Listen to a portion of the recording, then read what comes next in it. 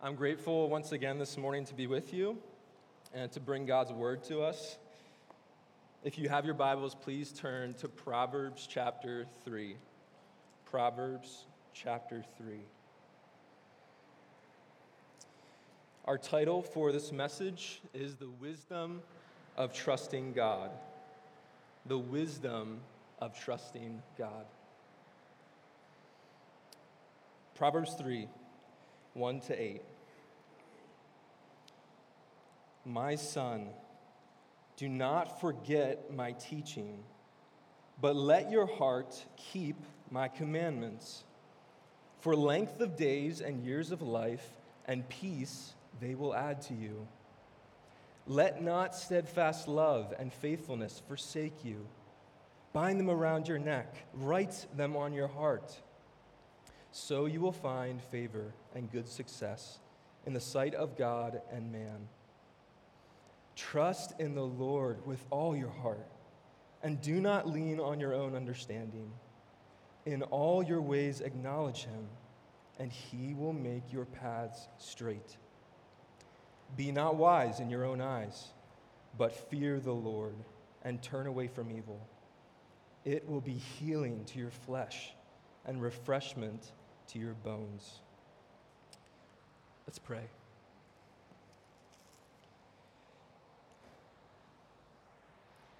Father, I thank you that we can come to you with our needs. Lord, we need you. We need to see Jesus as wisdom, Lord, from your word. I pray that you would open our eyes. Lord, open our eyes to see, to build our lives on your love, on your word.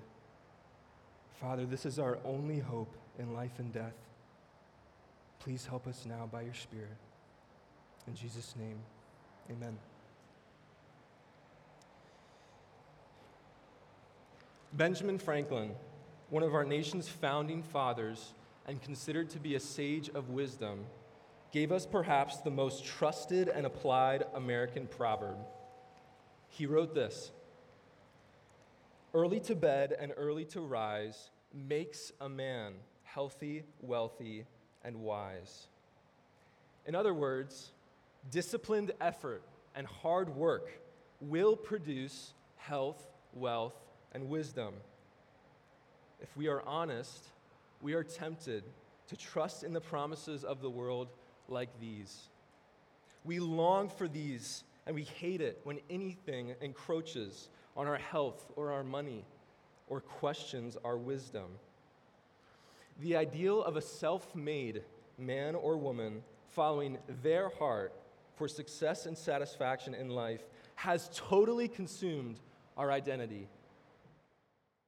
And we see this in social media, in advertising, and even in education. The truth is that following self is always an act of forgetting God. Following self is always an act of forgetting God. For some of us, life is just the scattered Lego pieces that I'm constructing into the monument for others to admire. God's work is secondary, if that, to what I'm building. Life is really about what I gain and others' recognition of it.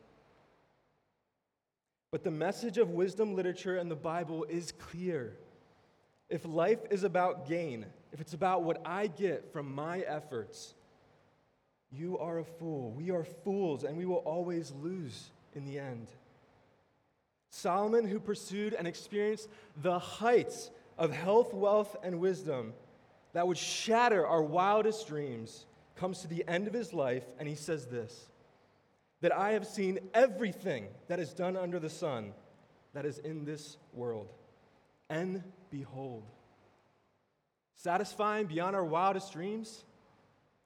No. He says that all is vanity. All is striving after the wind. Ecclesiastes 1:24. He says it was like a breath. I was chasing the wind. Proverbs 3 is warning us that trusting anything in this life apart from God to give ultimate satisfaction and gain is foolishness. The self-made man, the one who trusts in his own understanding, is a self-destructing man. The end of self-trust is hell, eternal death and destruction. If trusting God is simply the means to a better end, namely health, wealth, or wisdom, then these ends are really our treasure, what we live for. God is not our greatest treasure. We are. And we trust ourselves completely to bring ultimate satisfaction. Consider this statement from one Christian writer and theologian. He says that we long for and live for is happiness on the surface of our lives and at the deepest level of our lives. In all our varied pursuits, earning a living, finding a spouse, raising good children, having fun, keeping fit, we exhibit a common desire to be happy in what we do. We do not simply exist, suspended in time. We shape and we change the world, and we seek to control it. We plan and we dream about our individual lives. We live with a purpose toward a specific end, and we have a goal to be happy. Now, this is not inherently problematic. Don't mistake what he's saying. He's not questioning the moral value of our decisions. Gibson is asking us to recognize our human condition, namely that we pursue our own happiness inherently, that we trust ourselves completely, that we think we know what will satisfy us in the end. And apart from God, or acknowledging the truth of his word, we won't think twice about the end to which our actions are leading. But the promise of Proverbs is that when we trust the Lord, when we remember his words, we begin to enjoy life in his design. When we trust the Lord and remember his words, we begin to enjoy life in his design. So the main idea is this: listen to wisdom by learning to trust God in everything. Listen to wisdom by learning to trust God in everything. We'll begin this morning with the path to proverbial wisdom.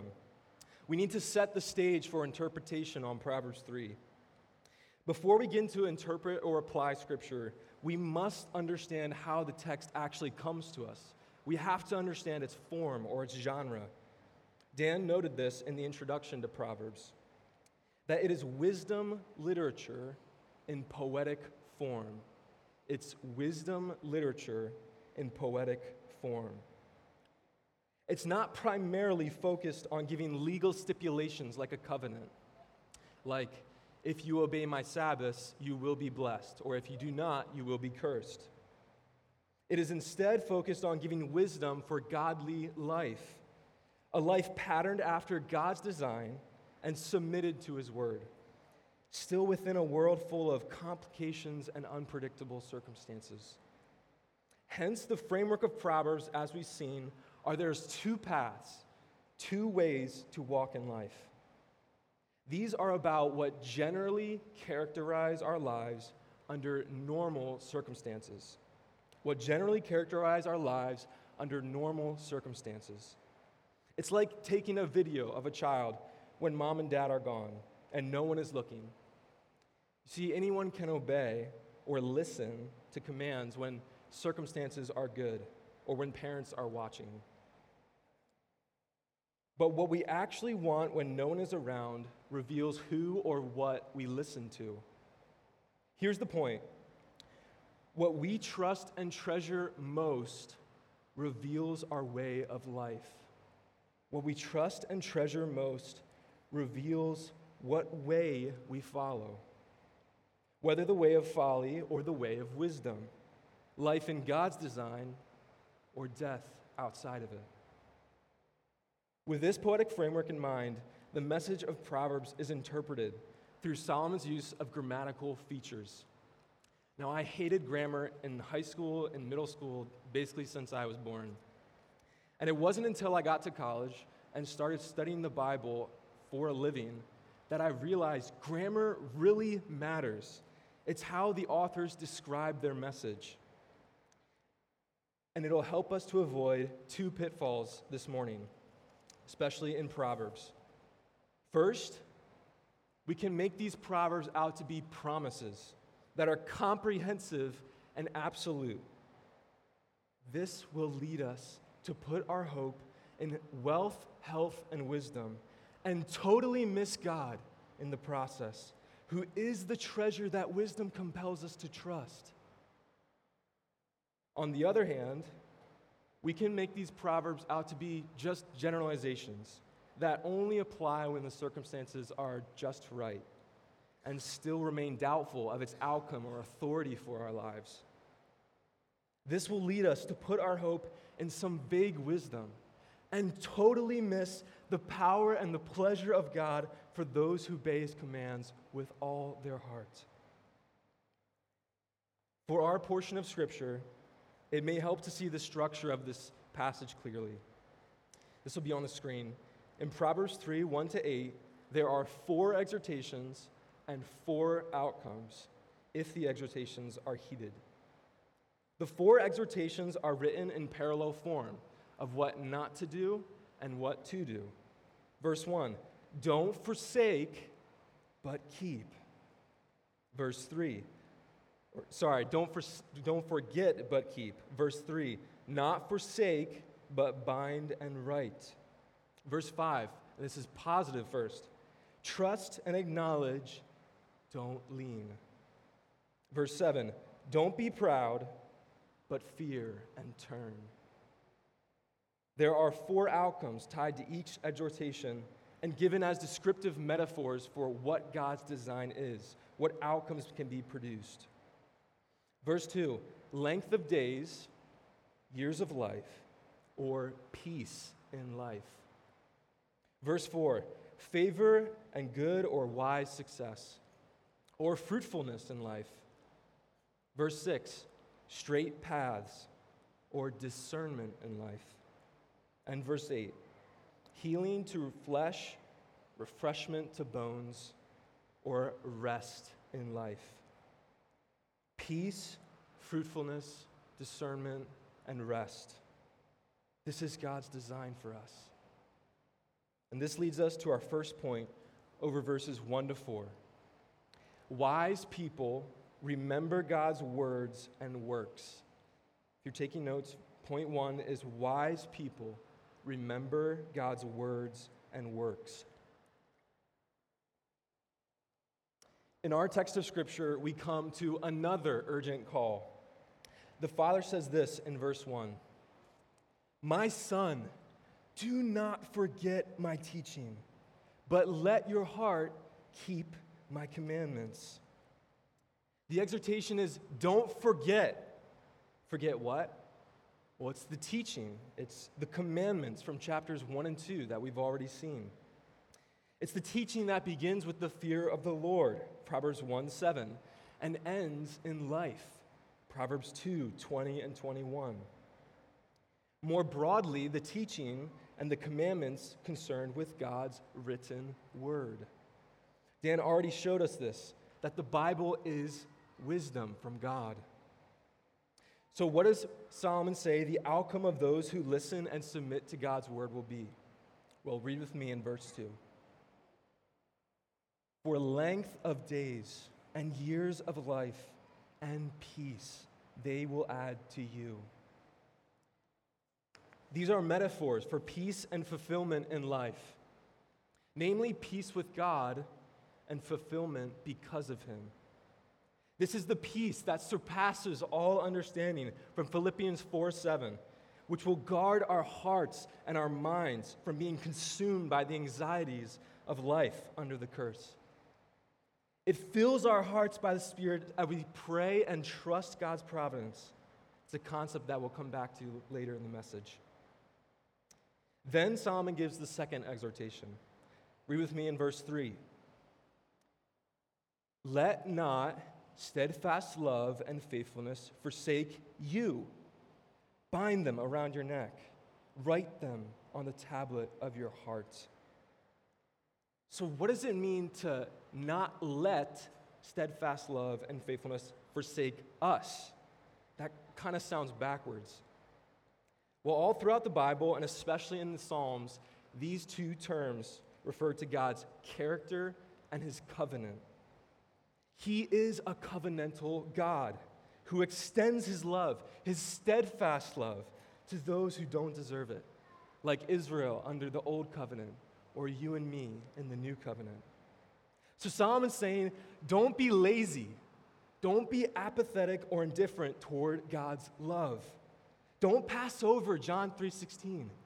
For God so loved the world that he gave his only Son, that whoever would believe in him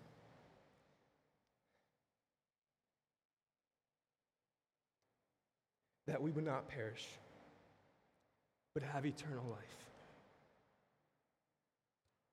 Friends, laziness is a form of forgetting. Forgetting what's important in life and neglecting it passively or actively. What then should we do? Well, he gives two exhortations. He says, bind them, or wear the word, and write them, or write the word. The modern translation is this: carry your Bible around metaphorically, physically, and spiritually. Purposefully put Scripture in front of you.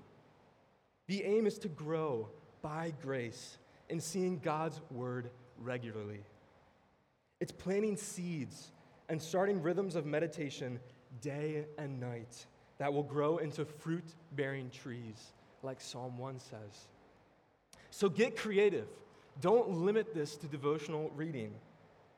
Maybe put sticky notes on your desk or your office walls or your room of verses to think about and remember.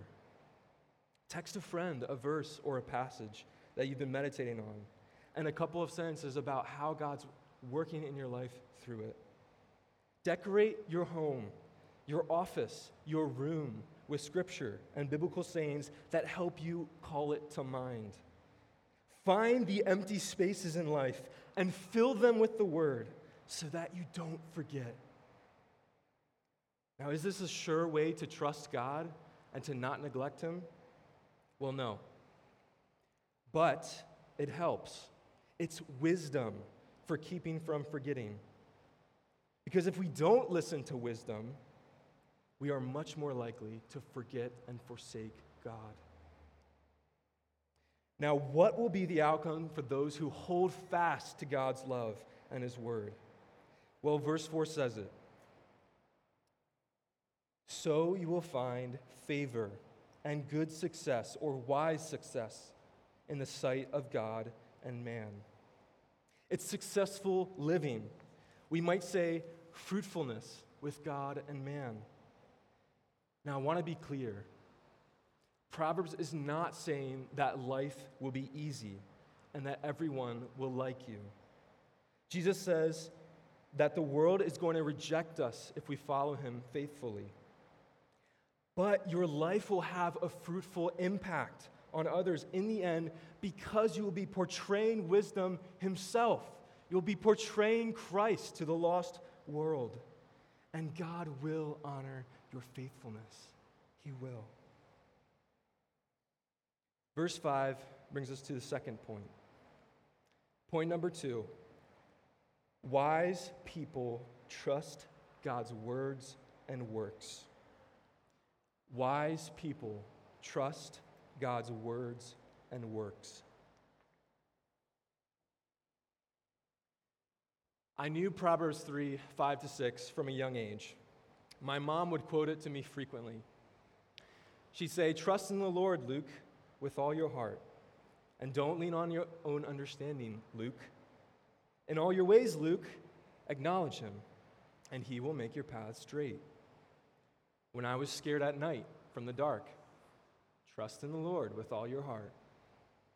When I began dating relationships that gave me more questions than answers in life, Lean not on your own understanding, Luke. He will make your path straight. But for most of my life, this wisdom felt more like a cliche cop-out to real answers than God-inspired truth. But here's the reality. Trust in the Lord is wisdom as God-inspired truth. And learning to call this to mind because of my mother's wisdom is exactly the point of Proverbs. We ought to remember God when sin and suffering and struggles and death occur. Don't put your weight on your own thinking. Don't lean on it. Instead, depend on the Lord, the covenant-keeping God, for the outcomes of life. But here's the problem. We are, without a doubt, prone to trust in our own understanding at all times. It's the understanding that we have, unless we fill it with something else, namely God's word. Do you see the tension? You see, God created our minds. He doesn't want us to just toss them out. But sin distorts and twists our thinking and our affections inward towards self. So what's the solution? How do I not depend on my own thinking, but still think? Well, the answer comes in verse 6. Read with me. Solomon says, "In all your ways, acknowledge or know him, and he will make your paths straight."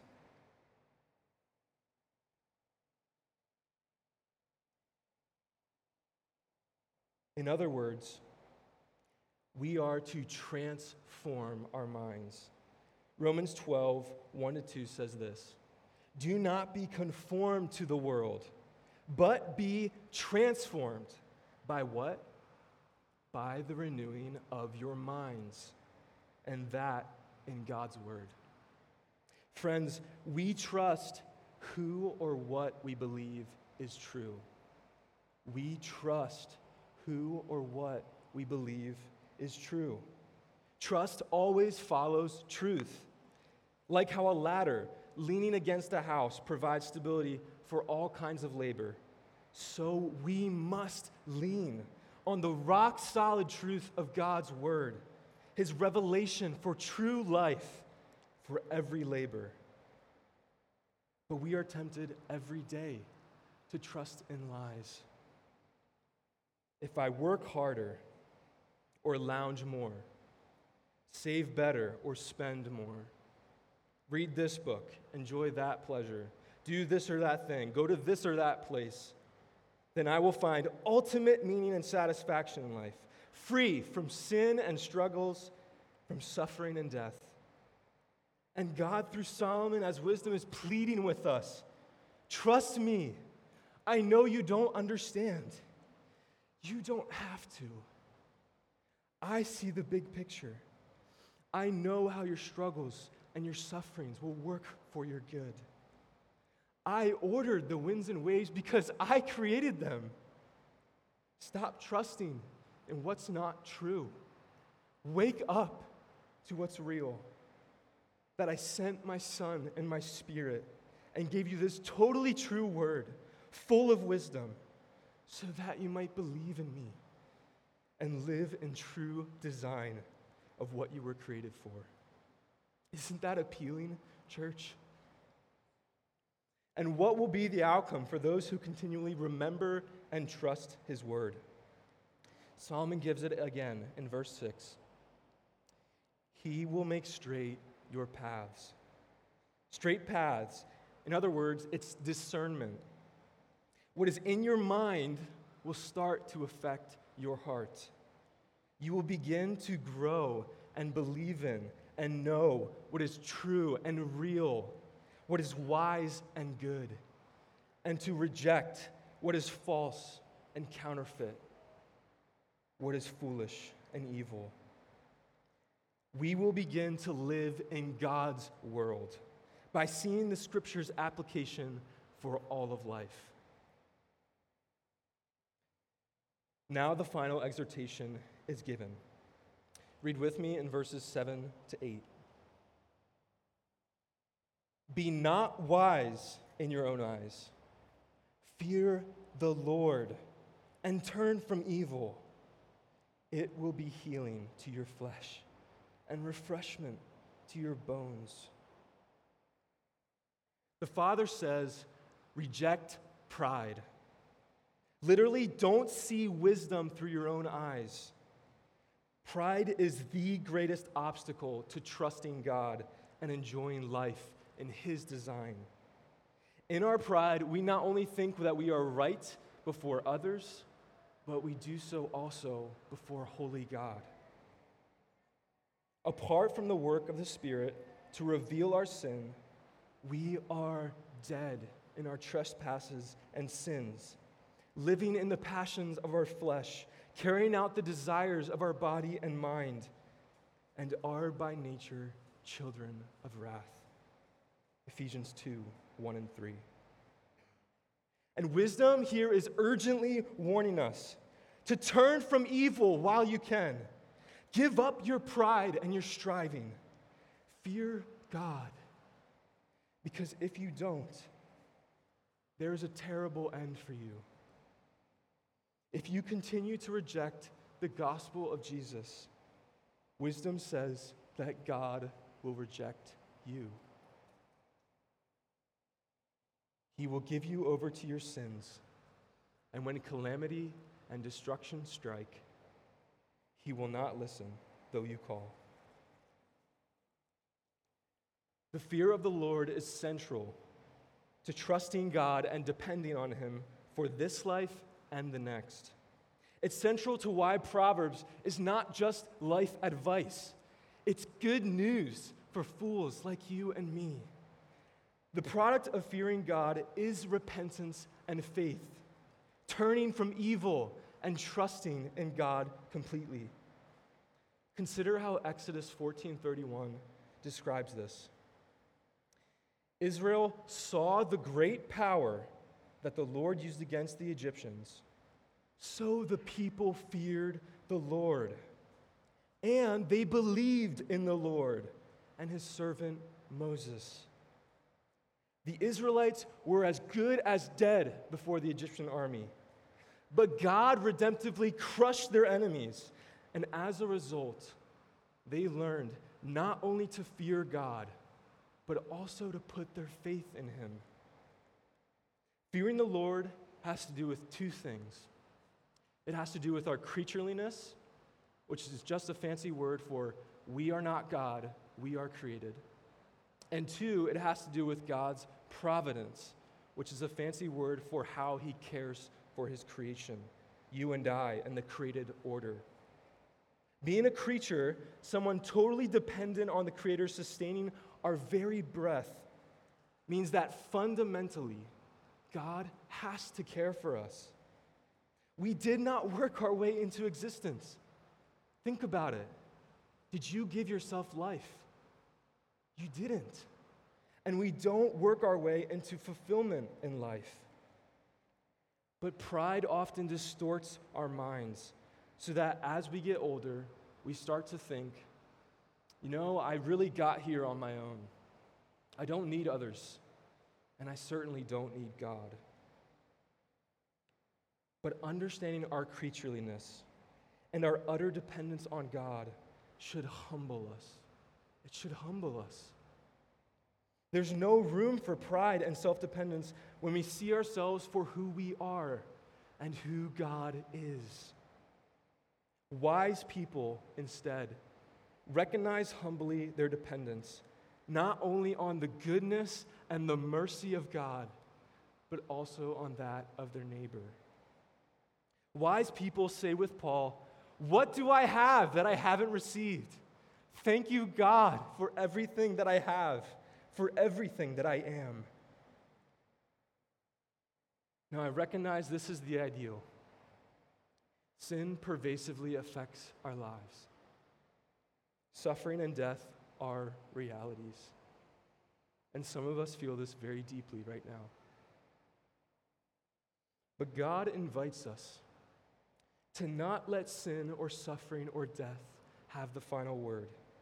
He reminds us that there's still goodness and grace because there is still a God. And we can learn to trust him slowly as we listen to his word. So what will the outcome of those who continue to fear God and reject evil be?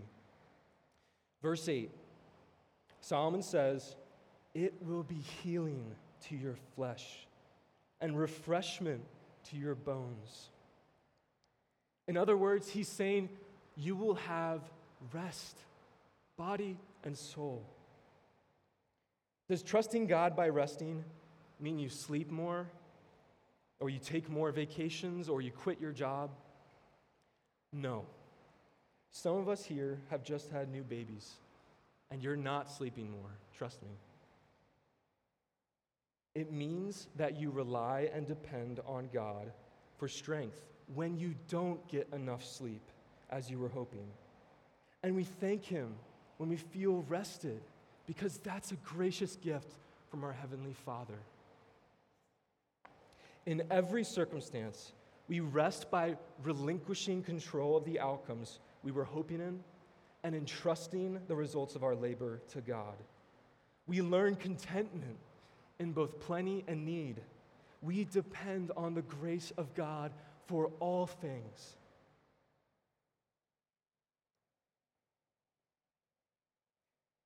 I made an important statement at the front of this message. If life is about gain, what you can get from your efforts, you are a fool, and you will only lose in the end. But for the Christian, there is one gain in living. The gain is Christ. Philippians 1:21. For to me, to live is Christ, and to die is gain. The outcome of death for the believer is Christ's life. Yet, while God continues to give us life and breath, while he sustains us and providentially cares for us, we should grow in learning to trust him and to live in his design for our joy and satisfaction. God's design for us was always peace, fruitfulness, discernment, and rest. From the garden to new creation, God purposed for us to enjoy life by listening to and applying his word. Difficulty is not gone, but real satisfaction and joy are possible through trusting in Christ. Romans 5:1. Therefore, since we have been justified through faith, that is, through trusting, we have peace with God through our Lord Jesus Christ. John 17:4. I glorified you on earth, Father, having accomplished the work that you gave me to do. John 14:6. I am the way, the truth, and the life. No one comes to the Father except through me. Matthew 11:28 and 29. Come to me, all who are labor and are heavy laden by it, and I will give you rest. Take my yoke upon you and learn from me, for I am gentle and lowly in heart, and you will find rest for your souls. We live because he lives. We extend peace because he's made peace with us. We grow in the knowledge of the truth because he is truth. We work for his glory because of his finished work. We rest in his love because he is love. And if you know Christ today, you can live wisely. That's the promise of Proverbs. For he is our wisdom. Colossians 2:3.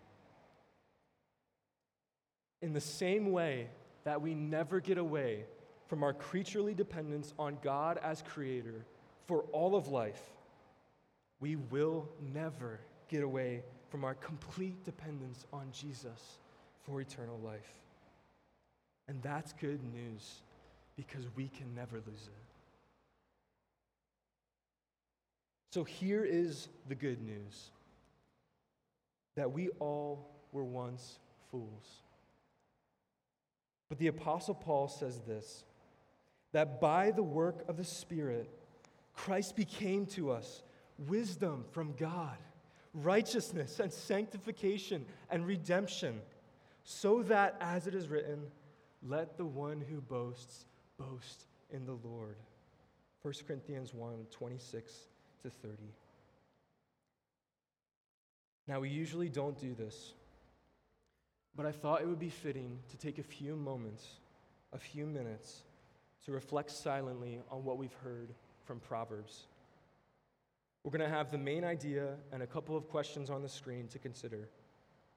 But the point is this, that the gospel calls all of us to respond in faith and repentance. Unbeliever, skeptic, you don't have to have it together to come to Jesus today. In fact, it's a prerequisite that you acknowledge you don't. If you have never repented of your sins, your rebellion against God, but today you have heard his voice, do not harden your heart. Instead, place your complete and whole trust in Christ for the salvation of your life.